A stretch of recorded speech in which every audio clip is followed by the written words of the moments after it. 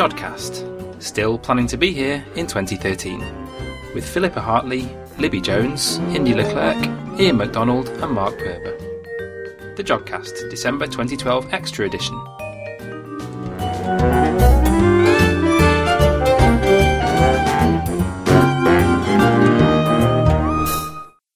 Hello and welcome to the JodCast. I'm Mark, and presenting with me today for the second time is Indy, and for the very first time is Philippa. Hi there. Hi. And I'm going to immediately be grossly unfair on Philippa and ask her what she's studying. I'm looking at weak gravitational lensing. We know that galaxy shapes are distorted by gravity, and we can use this to find out where matter is in the universe. From this, we can look at the evolution of structure over time and try to constrain dark energy. So you've got these galaxies and they are having this effect where things like dark matter, are doing a bit of gravitational lensing, bending the light, making them seem as though they're a little bit sort of aligned. That's right. So any matter at all causes light to be deflected. So we can use this fact to find out where dark matter is. The main problem with this is that there could be some intrinsic alignments between sources. So we don't know how much lensing is responsible and how much the effect is due to galaxies being aligned with each other. We might be able to get around this problem by using the polarization angle of the galaxy. This is correlated with the original galaxy's shape and is unaffected by lensing, and I'm looking into this idea. Okay. And what's the polarization angle thing all about? It's linear polarization. It's produced by synchrotron radiation in the galaxy. So like the light has an electric field and it's oscillating in a particular direction. That's right. The polarization angle, because of the way it's produced, is correlated with the galaxy angle in the sky and is unaffected by lensing. In the show this time, we talk to Dave Jones about solving the mystery of an unusual planetary nebula, and Iain McDonald answers your astronomical questions. But first, before all of that, I chatted to the Director General of the SKA, Phil Diamond, for this episode's JodBite. Well, I'm sat in the new Square Kilometre Array project office at Jodrell Bank Observatory with the Director General of the SKA, Professor Phil Diamond. So, Phil, perhaps you'd like to tell us about the new building here and what it's all about. Well, Mark, it's a great building here on the site at Jodrell Bank. As you can see over my shoulder, you can see the Lovell telescope out of the window, which I think is a great reminder of what it is that we do, which is to design and ultimately build the largest radio telescope in the world. So the building itself is provided by the University of Manchester. We're just the tenants here. We're not connected to the university in any formal way. The SKA organisation is an independent international organisation. It's actually a private company, but funded by governments around the world. The headquarters are here at Jodrell Bank. Fairly large building, 1,200 square metres, and ultimately we'll have about 60 people here. It's quite reminiscent of the main observatory building, actually, isn't it? Although a lot newer. But I mean, the way it's laid out, it's quite nice and open, and everyone can interact. That's very much the design. Yes, large open space in the central area with tables set up for lunches and coffee breaks. In fact, I just announced to the staff today at our first staff meeting that coffee will be free, and that's to encourage interaction amongst the engineers, the scientists, the visitors. So it's a little hook to get them to come to coffee time. That is a great boon for academics. Yes. We're so used to talking about the SK. Maybe we should explain a little bit about what it is. It's been a very long time in the planning, as you said, the largest radio telescope in the world. So maybe you could just tell us where the design is up to at the present time. Yeah, as you say, it's been a long time in the planning. The first thoughts that really lent in the direction of the SKA were in the early 1990s. The ideas, the concepts solidified over the years. Some concepts were rejected. And we've come a long way since those early days.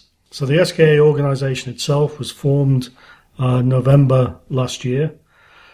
The staff here, the design team started building up in April of this year, working with colleagues all around the world in all the different radio astronomy institutes in the partner countries.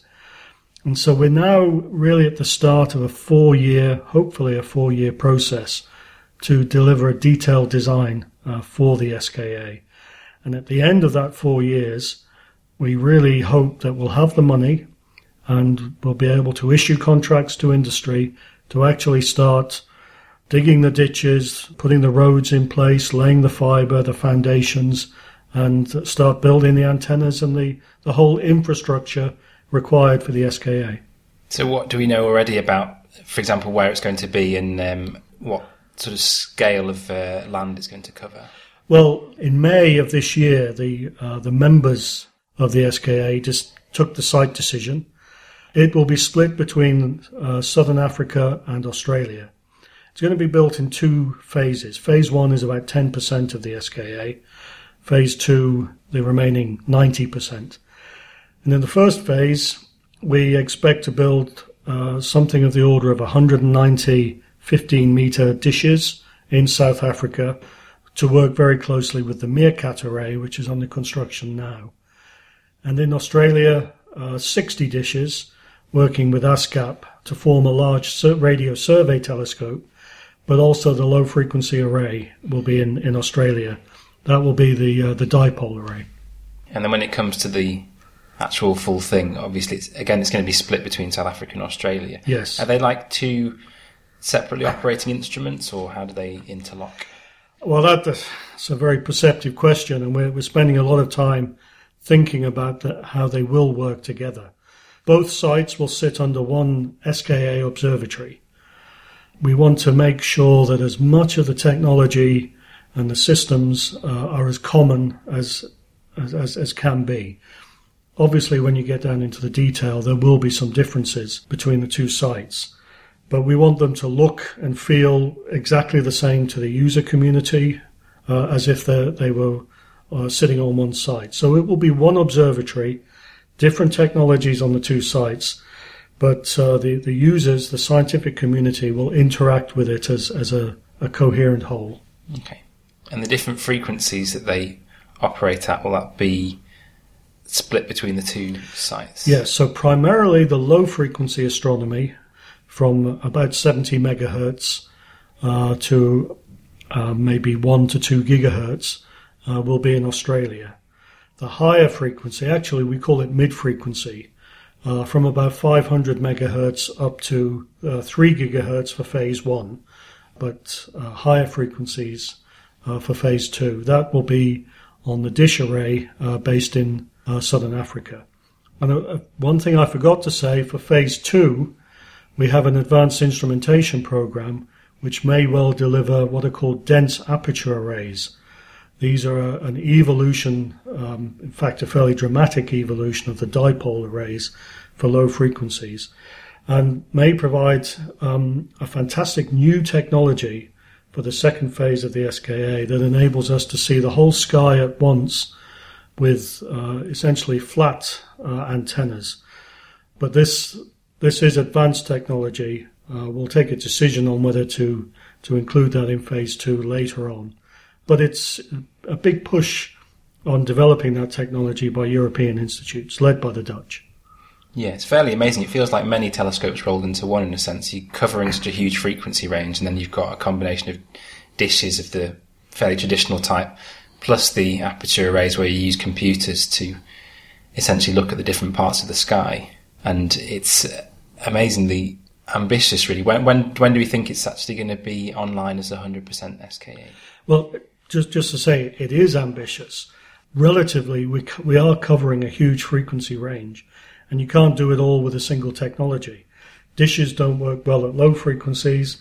Dipole arrays don't work well at mid to higher frequencies. So we need to do the science. We need that full range of technology.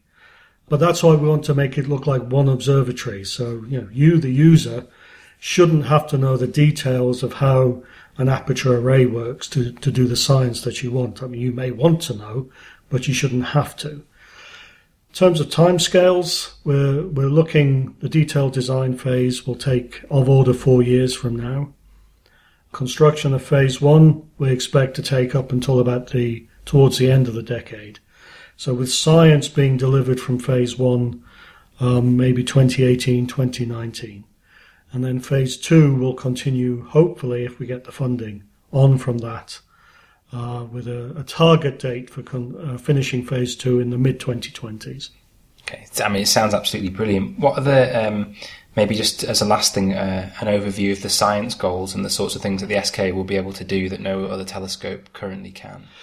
Well, that is really down to the uniqueness of radio astronomy and some of the things that it can do that cannot be done at other wavelengths. That's not to say that other wavelengths don't have their own unique science goals as well.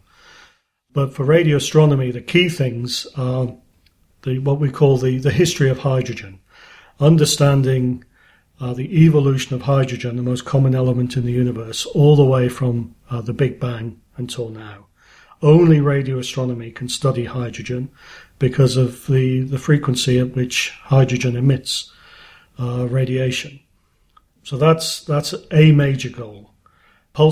Using pulsars to probe fundamental physics, maybe even to detect gravitational waves and understand gravitational waves. That's a major goal. Those are the two major goals of phase 1. But phase 2 of the SKA is going to be looking at the magnetic universe. That's best done in radio domain. What we call the cradle of life, which is just a catchy name for exploring the origins of planets, maybe looking for some of the molecular building blocks of life, many of which emit in radio wavelengths. Of course, there's those things that we don't know that we'll be looking at. We'll be studying dark energy. We'll be looking the effects of dark matter. And one that the public pick up on quite a lot, of course, is that search for extraterrestrial intelligence. That's not a primary goal of the SKA, but there will be what we call commensal observations, that is, observations running in parallel with other science programs that will enable us to take a data stream through SETI electronics. So huge range of science, very complementary to the other big instruments being built. It's very exciting, especially for everyone at Jodrell to have the headquarters here. But I think for radio astronomers all over the world, they'll be looking forward to it.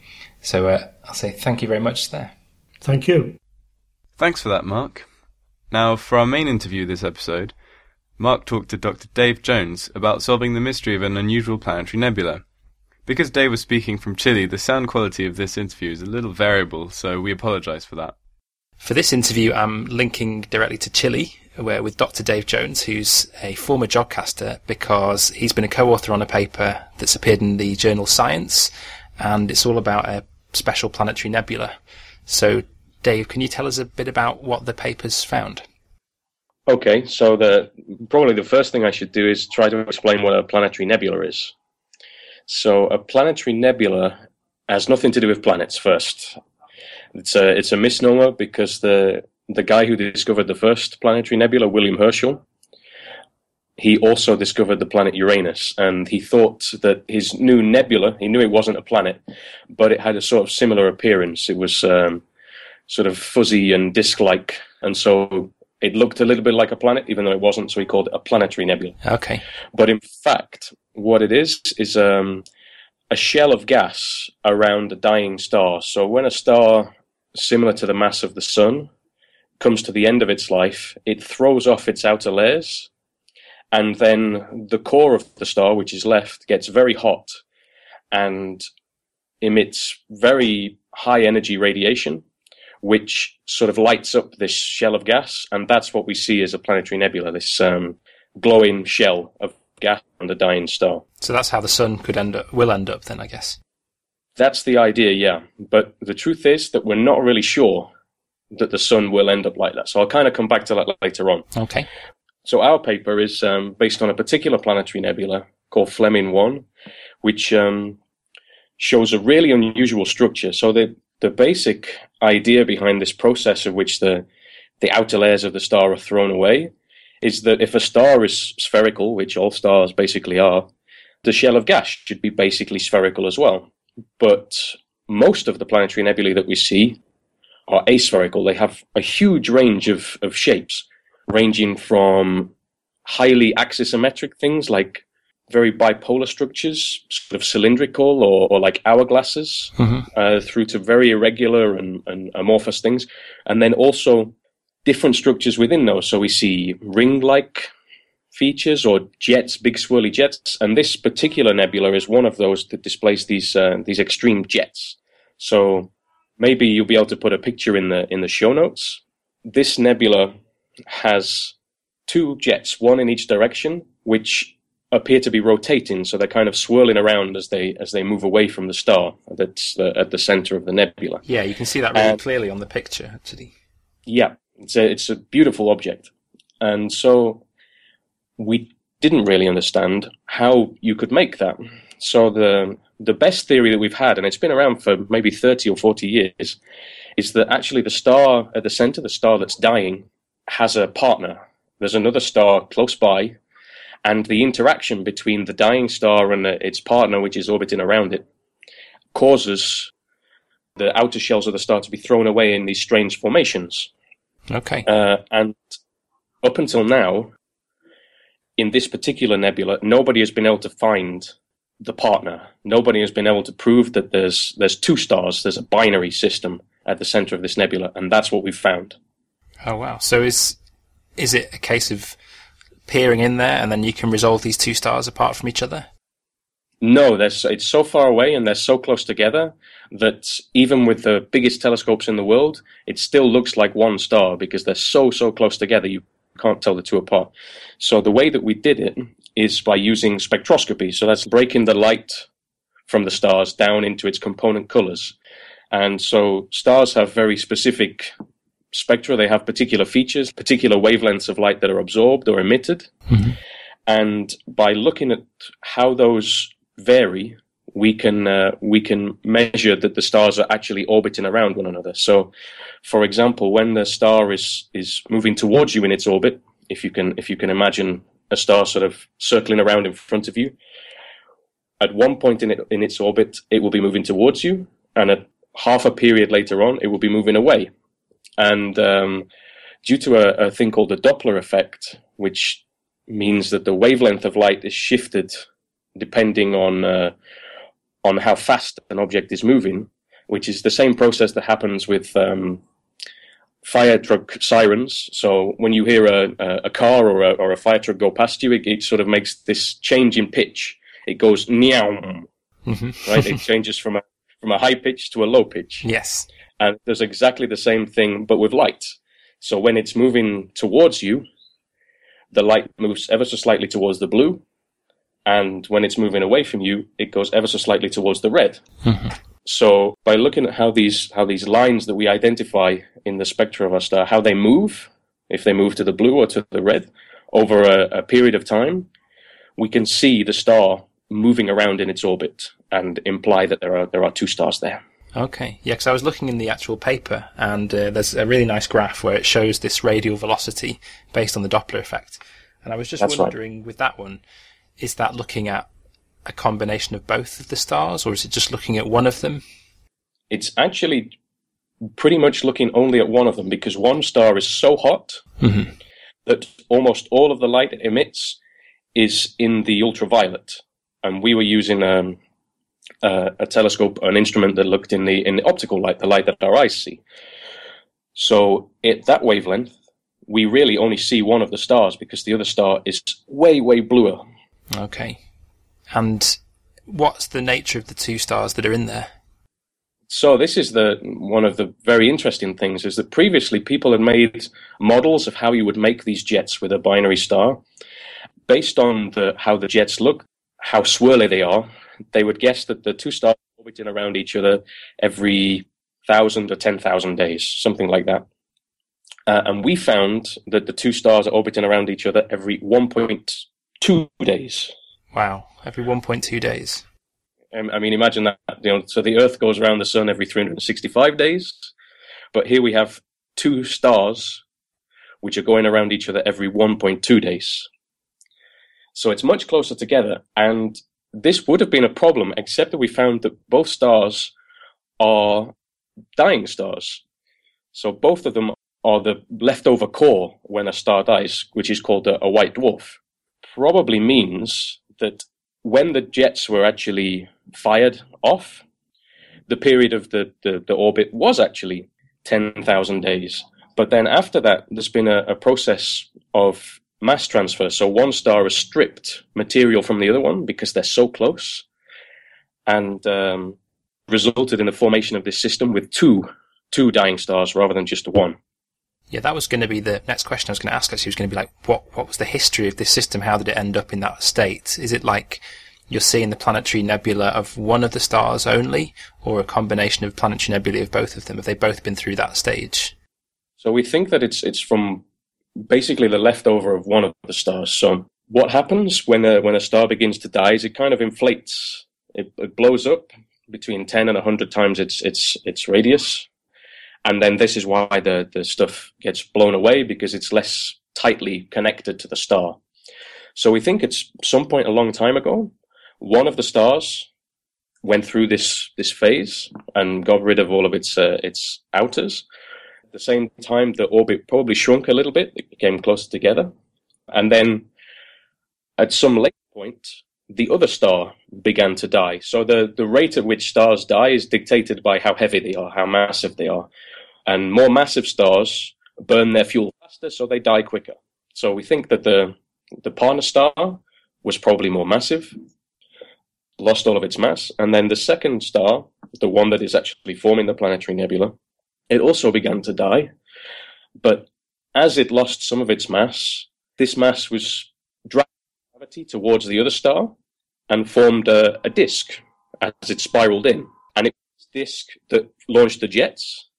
But then later on, when the star became even closer to dying, the mass that was transferred much faster. So rather than there just being a slow stream of gas that formed this disk, it was kind of like a runaway transfer of mass because the stars were so close together. And this runaway transfer meant that in the end, the two stars ended up embedded in the same sphere of gas that we call it a common envelope.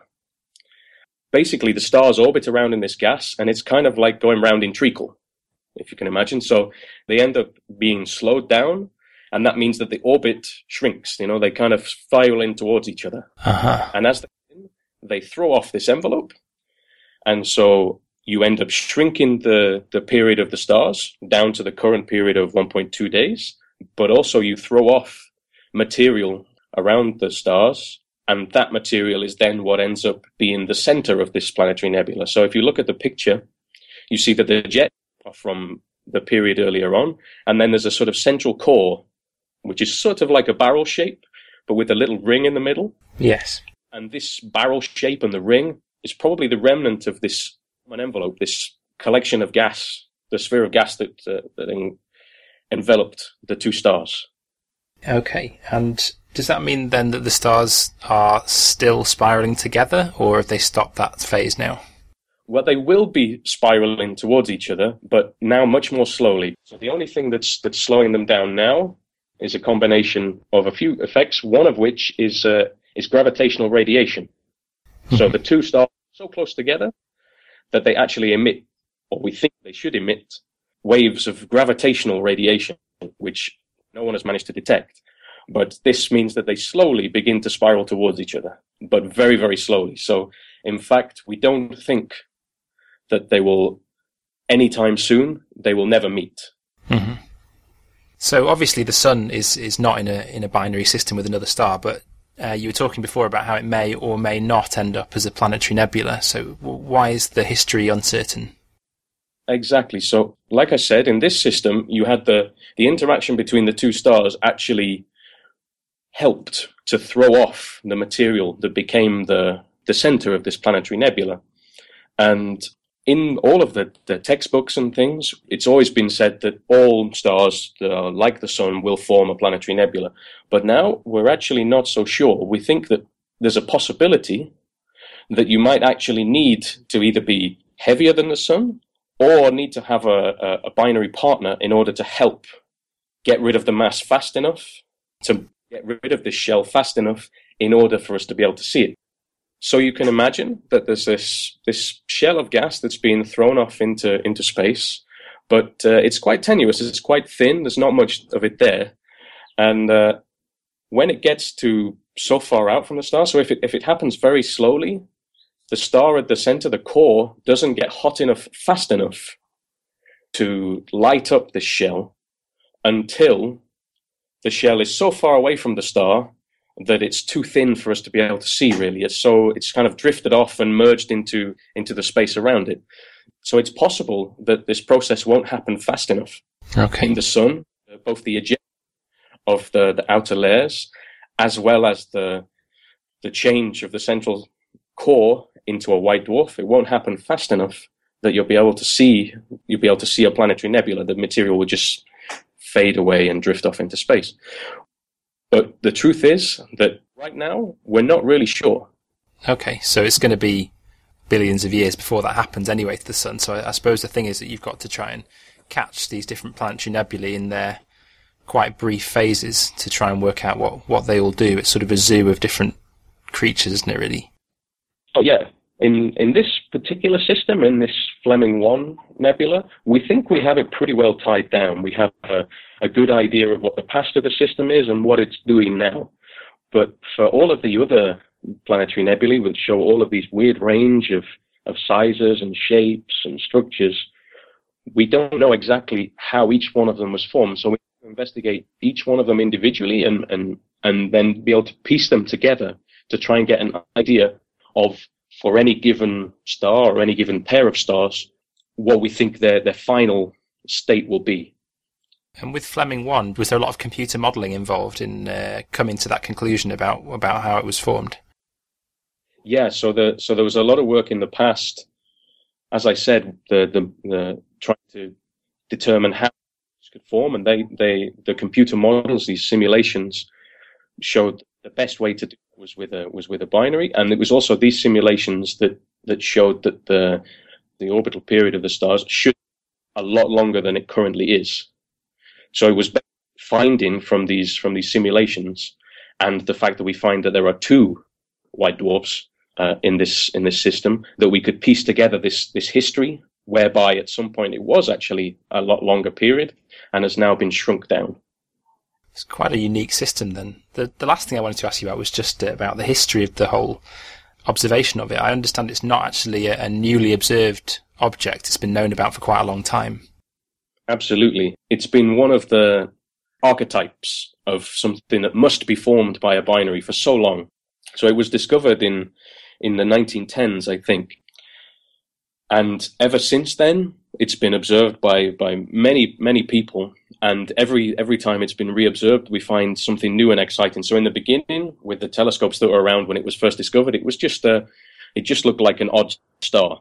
And then as the telescopes got bigger and better, we were able to see the jets and these structures. And then our observations prove that there's a binary in the center and also reveal much more intricate features, little blobs of gas that form this ring in the center, which before no one had ever seen. And that's even more conclusive evidence that the binary is responsible for everything, because this ring-like structure is very common amongst all of the other nebulae that we've found that have binary central stars, and there's about 40 of them now. There's a sort of prevalence towards having these ring-like structures. So we think that that's like a key that the system at the center is actually a binary. So in fact now, to try and find more of these systems so that we can understand them better, we are hunting for the binaries in systems with rings, because we think the rings will be the best. The star in the middle is actually two stars. Okay, well, very satisfying to solve a mystery like that. That's brilliant. Despite the quality of the line-up points there, thank you very much, Dave, for joining us from Chile. Thanks for that, Mark. That's okay. I've been thanked a lot in this episode. Well, now it's time to go on to that part of the show where we fit in everything we couldn't fit in anywhere else, the odds and ends. So the European Space Agency wants to learn about the effect of space on ageing. And they're going to do this by subjecting 12 pillonauts to 3 weeks bed rest. The beds are going to be inclined by 6 degrees. The idea being that staying in a tilted bed, with your head being at the lower end, makes your body age prematurely as if it were in space. This has been done once before. Over time, the volunteers' muscles diminish. One volunteer lost almost 4 kilograms. In the experiment, there are 3 groups. The European Space Agency wants to find out how to counteract the negative effects on the body. So one group is following an exercise routine, having their legs strapped to a vibrating plate with a force equivalent to 100 to 200 kilograms. Another group's doing the exercises as well as taking protein supplements, and a third group's the control group. Nicholas from the control group says, "Bed rest is an opportunity to learn about yourself and a great way to participate in humankind's space adventure." So it's good to know that the volunteers have a lot of enthusiasm. How long are they spending in bed? They're spending 3 weeks in bed. Can you imagine? I'd happily volunteer for that project, or any future studies for that matter. 3 weeks with your feet raised higher than your head, though. Is that, well, I guess it's not supposed to be good for you. But I know that in space they get this effect where, because of the fluids in the body are kind of floating around, the body thinks it's a bit dehydrated, and then you get puffy face and things like that. So I guess they want to simulate that. I think I'd make that sacrifice for science, though. At least they're looking at it positively anyway. So is this just for all future space travel? Is there any particular goal they've got in mind? I think they just want to investigate it generally.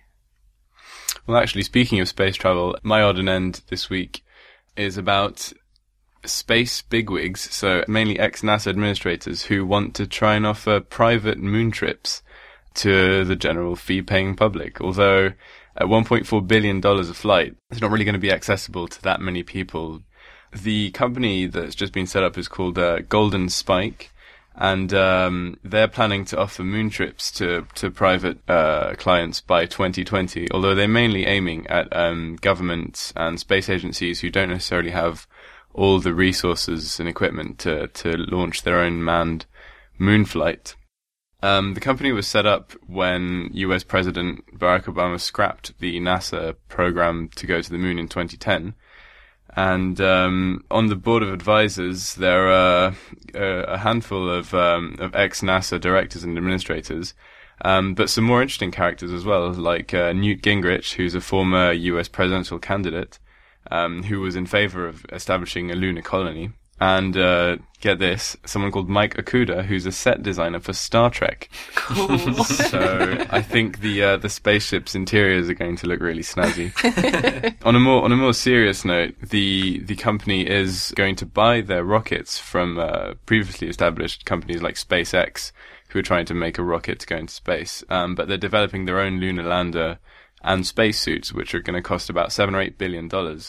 And to cover those costs, they want to merchandise the expeditions, which includes giving out naming rights of the spaceship to companies. So, I mean, you could potentially expect a Jodcast lunar landing sometime in the future. This is really interesting because I just discovered today that when this show's released, it will be just over 40 years since anyone last walked on the moon. Wow. So Apollo 17, they left the moon on the 14th of December 1972. And since then, nobody has actually been back. That's unbelievable, isn't it? 40 years. It's like twice my age. It's a shame, though, because we'd gotten so far so quickly in terms of space exploration and put men on the moon, and then suddenly there's been a sort of desert of space exploration, manned space exploration, and we've just been sending out robots ever since. So, well, if the private sector can deliver, I mean, I say, why not? Well, yeah. It sounds to me like they're going to form a sort of colony of billionaires on the moon to begin with. Yeah, the modern Saint-Tropez on the moon. Why not? Well, moving on to a moon that's around another planet, Saturn's largest moon, Titan, is currently being looked at by the Cassini spacecraft, one of NASA's missions, and they've spotted what looks very much like a river on Titan, with some tributaries and sort of flowing to a mouth, almost like it's going into a sea. But it's not water. They think it's made of ethane and methane and things like that at very cold temperatures, about minus 180 degrees Celsius or so. But this is just interesting evidence for liquid flow on Titan. And it's an interesting place because it's got an atmosphere of nitrogen and methane. And so sometimes people think this could be a place where we might find life, and finding hydrocarbons is some very distant kind of precursor to organic life. But with these very cold temperatures, I don't know if you'd really expect to find any living things in there. So do we know how these rivers formed? Is it like the water cycle on Earth? They say so, yeah. They say it is. So you get sort of rain of liquid ethane, and they found evidence that of rainfall and ethane lakes and things like that. So in a sense, it's very much like what happens on Earth, just a lot colder. Mm-hmm. Sounds a bit like Manchester, just cold and wet, but no snow for Christmas. So after a moon around Titan, we're going much further away, actually to the far reaches of the universe, because we've just heard today that astronomers working with the Hubble Space Telescope have imaged their deepest or oldest view of the universe yet. They found 7 galaxies, which are essentially the oldest ones we've ever seen. 6 of them are new, so we hadn't seen them before. And a 7th one has had its age revised to make it the oldest and furthest away galaxy we've ever seen. Essentially, when we're looking at what are known as deep field images, where we're getting light that's coming from the furthest reaches of the universe, and because it's so far away, it's taken a good fraction of the universe's age to reach us, so in this case almost 13 billion years. Now, current estimates put the age of the universe at 13.7 billion years, roughly. We're looking back into time up to about 300, 400 million years just after the Big Bang, which is extremely young in terms of the universe. They saw these galaxies by pointing the Hubble telescope for over 100 hours at a small patch in the sky in the Fornax constellation, which can be found in the southern sky. So these astronomers, led by someone from Caltech and Edinburgh University, their main scientific result is that there is actually a smooth decline in the number of objects you can see as you look further back in time, as it were. And this means that the evolution of galaxies and the formation of galaxies happened in a really gradual way. So they sort of built up bit by bit, and the further forward in time you go, the more galaxies you start to see. We've only seen it happen in obviously this small patch of sky, and so what the astronomers want to do now is point the telescope at other bits of sky and see if there's the same sort of amount of objects that you see at this given redshift. These kinds of observations have really reached the limit of the Hubble telescope, and its successor will have to go further. So the James Webb Space Telescope, which is due to launch in 2018, will be able to actually peer even further back into the universe by using a larger mirror, so collecting more light, and being better equipped to deal with the really stretched out light, the infrared light that it's going to be observing. So the light from these galaxies, I guess it's always worth saying that if it's far away, then that means it's taken time to reach us. So we're seeing things as they were in the universe when it was younger, and those light rays have been stretched out all the way as they were travelling to us. Yep, because these objects are receding from us. They're moving away because the universe is expanding. What that does is it stretches out the light waves. So they were emitted as probably ultraviolet light, which has a higher frequency and a shorter wavelength. And over time, the light, you can just think of it as a piece of elastic being stretched out. And the wavelength has gone from ultraviolet to infrared, which is the other end of the visible spectrum. And can we see any shape to these galaxies? Are they really just a point source? No, at this kind of distance, basically all you can see is a dot, a slightly different coloured dot than the rest of the background noise. So yeah, it takes a good eye, I suppose, or a good computer. Yeah. Well, I saw a picture and it was very kind of fuzzy, and maybe it was just like you were saying, the limit of the optical resolution of the telescope that we were actually looking at.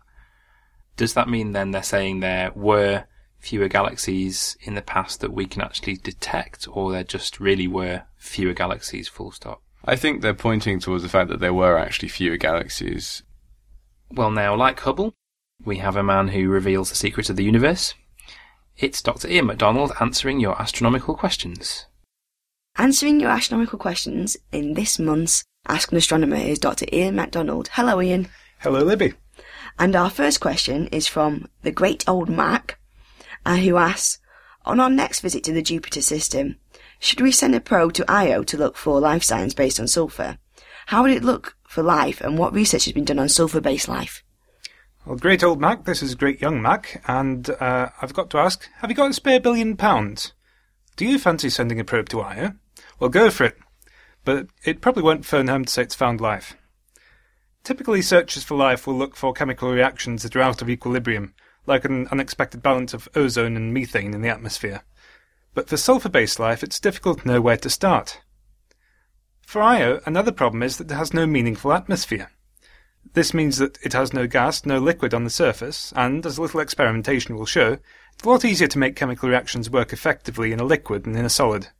So any sign of life in Io would have to be found underground. Now finally, and rather fundamentally, it's really quite difficult to imagine what kind of sulfur-based life would work. Carbon's quite remarkable in its ability to form different kinds of chemical bonds, and carbon-based chemistry also interacts very well with water, which is a particularly good solvent. Now, with a more limited range of chemical reactions available to it, producing sulfur-based life should be a lot more difficult than producing carbon-based life. So I wouldn't advocate sending a probe to Io to look for life. Europa maybe, or even Ganymede, would be much better targets. Why do you think they'd be a much better target? Well, Europa's got a subsurface ocean. It's covered by an icy crust, but underneath that crust the water's actually liquid, and we think it's probably quite chemically rich. The interior is tidally heated by Jupiter, and we think that in there might be some thermal springs or underwater volcanoes that might provide conditions similar to those found in the early Earth, where we think that life arose. Ganymede, it's a bit further out from Jupiter, but we think it's still got a subsurface ocean. It's smaller, it's thinner, and it's a lot further from the surface, but theoretically we could still look for life on there. Okay, thank you. And carrying on with the Jupiter theme, John Morell asks, Jupiter appears to have been hit by another asteroid. Are asteroids more likely to hit the visible side of Jupiter or the side facing away from the Sun? Well, in this case, John's referring to quite a small asteroid, probably only a few metres across, which hit Jupiter in September.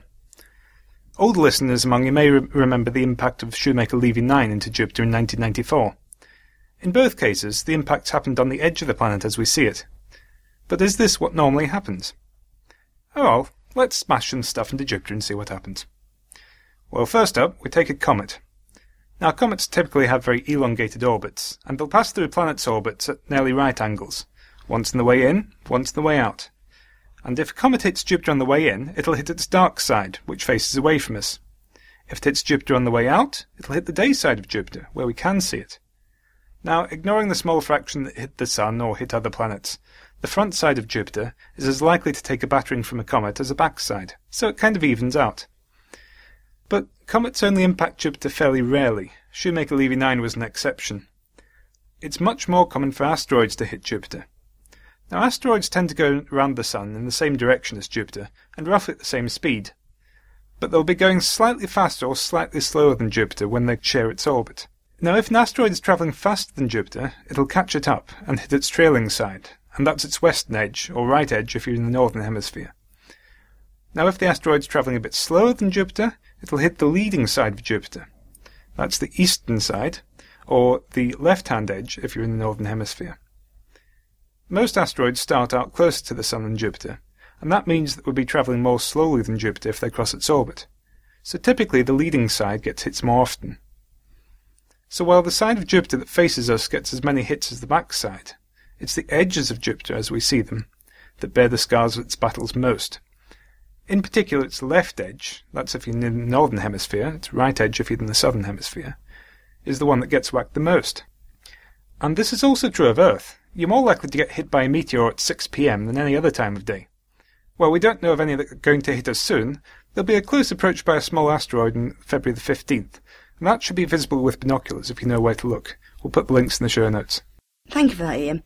Our final question comes from Cass Lieber, who says, I've been seeing snippets here and there about Delta Scorpii increasing in brightness in the past few years. Any chance of a nice explanation on what we know and don't know about this star? Delta Scorpii is one of the few stars that you can see change in brightness with your naked eye. It's a binary system with two very hot blue stars. Each of the stars is several times larger than the Sun, and they orbit each other every 11 years. Now the orbit is very eccentric. The two stars orbit each other in nearly a figure-of-8 pattern, and the close passage of the two stars means that hot plasma is actually ripped off the slightly larger star of the pair to form a disk of gas around it. And it's this disk that brightens every 11 years or so as the two stars pirouette around each other, and it increases the total brightness of Delta Scorpii by about 50%. Now that sounds like quite a lot, but it's not really enough to make a noticeable difference unless you're specifically looking out for it. But Delta Scorpii isn't the only variable star visible to the naked eye. The variable star that's probably been known the longest is Algol, or Beta Persei. Now, Algol comes from the Arabic, meaning head of the ghoul, Al-Gol, and it's loosely translated as the devil's star. It's often been shown throughout history as the eye in the Gorgon Medusa's head, which Perseus wields in his never-ending celestial battle with the sea monster Cetus. It gets its demonic name partly from its red colour and partly from its variability. Now we know that Algol is also a binary star, and when one star passes in front of the other, as it does every 2.87 days, it dips in brightness by a factor of about 3 for a few hours. And if you compare its brightness to that of the surrounding stars, you can see Medusa's eye wink very slowly over the course of the night.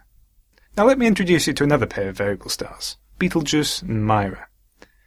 These are both red giant stars and their atmospheres pulsate, causing them to change brightness very slowly over many months. Betelgeuse, being a massive star, has rather chaotic pulsations, and it can vary in brightness by up to a factor of 2 over the course of a season. You can try comparing it to nearby stars Rigel and Aldebaran. That's Beta Orionis and Alpha Tauri, if you want to see how bright it is at the moment. Then try again in a few months. And while you may have heard of Betelgeuse, you may not have heard of Mira. Mira, otherwise known as Omicron Ceti, was discovered to be variable in the 17th century and takes its name from the Latin meaning wonderful. And it really is a wonderful star. Every 11 months, Mira changes between being an obscure 10th magnitude star which you can only see with a telescope, to being a magnificent 3rd or even 2nd magnitude star, the brightest in that part of the sky. That's a factor of nearly 1,000 different in brightness. Now Mira is currently returning to a minimum, which is expected in early April when it's behind the Sun. But it will return to its full wonderful glory in late July in the early morning sky. See if you can spot it then. Thank you to the Great Old Mac, John Murrell, and Cass Lieber for your questions, and if you'd like to have your questions answered in Ask an Astronomer, please get in touch via the website. Thanks for that, Iain. And now on to the feedback. We've had one postcard from Australia, which is always very exciting, and it's from David Nash, and on the front of it we've got a picture of the recent total solar eclipse that occurred this November. So you had to be in a pretty small area of the world to actually see that. One of the places it went through was Northern Australia, and David is in Cairns, where he says they're enjoying tropical weather, and he saw the total eclipse from a boat on the Great Barrier Reef. Wow. That's amazing. Although I don't know wonderful. if I'd fancy being on a boat during a total solar eclipse when it suddenly goes dark and you're sloshing around in the sea somewhere. Well, it's not for that long, I don't think, so it wouldn't be too bad, and to be fair, you'd be on the Great Barrier Reef in a boat, so I still think that's worth it. We were having a discussion about whether we'd been to any solar eclipses before. I've been to see one total solar eclipse in Turkey in 2006, and it was really cool. The main thing I remember actually is that there was this 360-degree orange skyline, as if there was a sunset all over the place. That was quite striking. Amazing. I mean, I've never seen a solar eclipse before, and I really want to plan to go to see one. I have to look the coming ones up, but one day definitely. I think it's something that everyone should, if they're interested in astronomy and the sky. I mean, a solar eclipse is one of the biggest, most grand phenomena you could possibly observe. So I think it could be quite mind-blowing. I saw a partial one, so I managed to see a big chunk taken out of the sun using proper, safe eyewear, and that was lovely. So from the forum we've had quite a few messages. Really sorry to hear that Megan's no longer doing the news anymore. John Edge has said that she successfully put across complex ideas, put over in just a few sentences, and making things accessible to the interested amateur. Also, Earth Unit agrees with John and says thanks for doing a great job with the news, Megan. Thanks for all the great podcast and panto. Have a great Christmas. on Facebook, we've got a post paying tribute to Sir Patrick Moore, who passed away recently. Gone but not forgotten, says Katie Colvert. Sir Patrick Moore obviously was an inspiration to multiple generations of astronomers, really. And he had the longest running TV show by a single presenter ever across all countries and all TV networks. The Sky at Night ran continuously from 1957 all the way up to a couple of weeks before he passed away. So that's a really impressive achievement. That is amazing. Because 1957, I think it was April 1957, and that was slightly before the first satellite was launched, but Nick, and before the Hubble telescope was finished, and things like that. We'll aim for such longevity with the Jodcast. Oh, hopefully, yeah. Of course, the Sky at Night is still going to carry on, I think, with him, with Chris Lintott. Yeah. And he has talked about Sir Patrick in a podcast called Recycled Electrons, so I think that's worth a listen to. Also, he was Sir Patrick Moore. This was the first director of the Armagh Planetarium in Northern Ireland, which is quite famous in that part of the world. And I'm told that he also came to the 30th anniversary of the Hubble telescope at Jodrell Bank and played the xylophone. Fantastic. And on Twitter, thanks for more well wishes for Megan and for all the retweets and Follow Fridays. So if you want to get in touch, you can do so via the website at www.jodcast.net. On the forum at forum.jodcast.net. On Twitter at twitter.com/Jodcast. On Facebook at facebook.com/Jodcast. On YouTube at youtube.com/Jodcast. On Flickr at flickr.com/groups/Jodcast. And of course, you can always send us posts, as the address is on the website. So that brings us to the end of the show. Thank you very much to Phil Diamond and Dave Jones for the interviews. The editors were Mark Perver, Liz Guzman and Indy Leclerc, and the producer was Mark Perver. And so that is it for 2012. Merry Christmas to everybody, and until next year, Jod Jod on! on.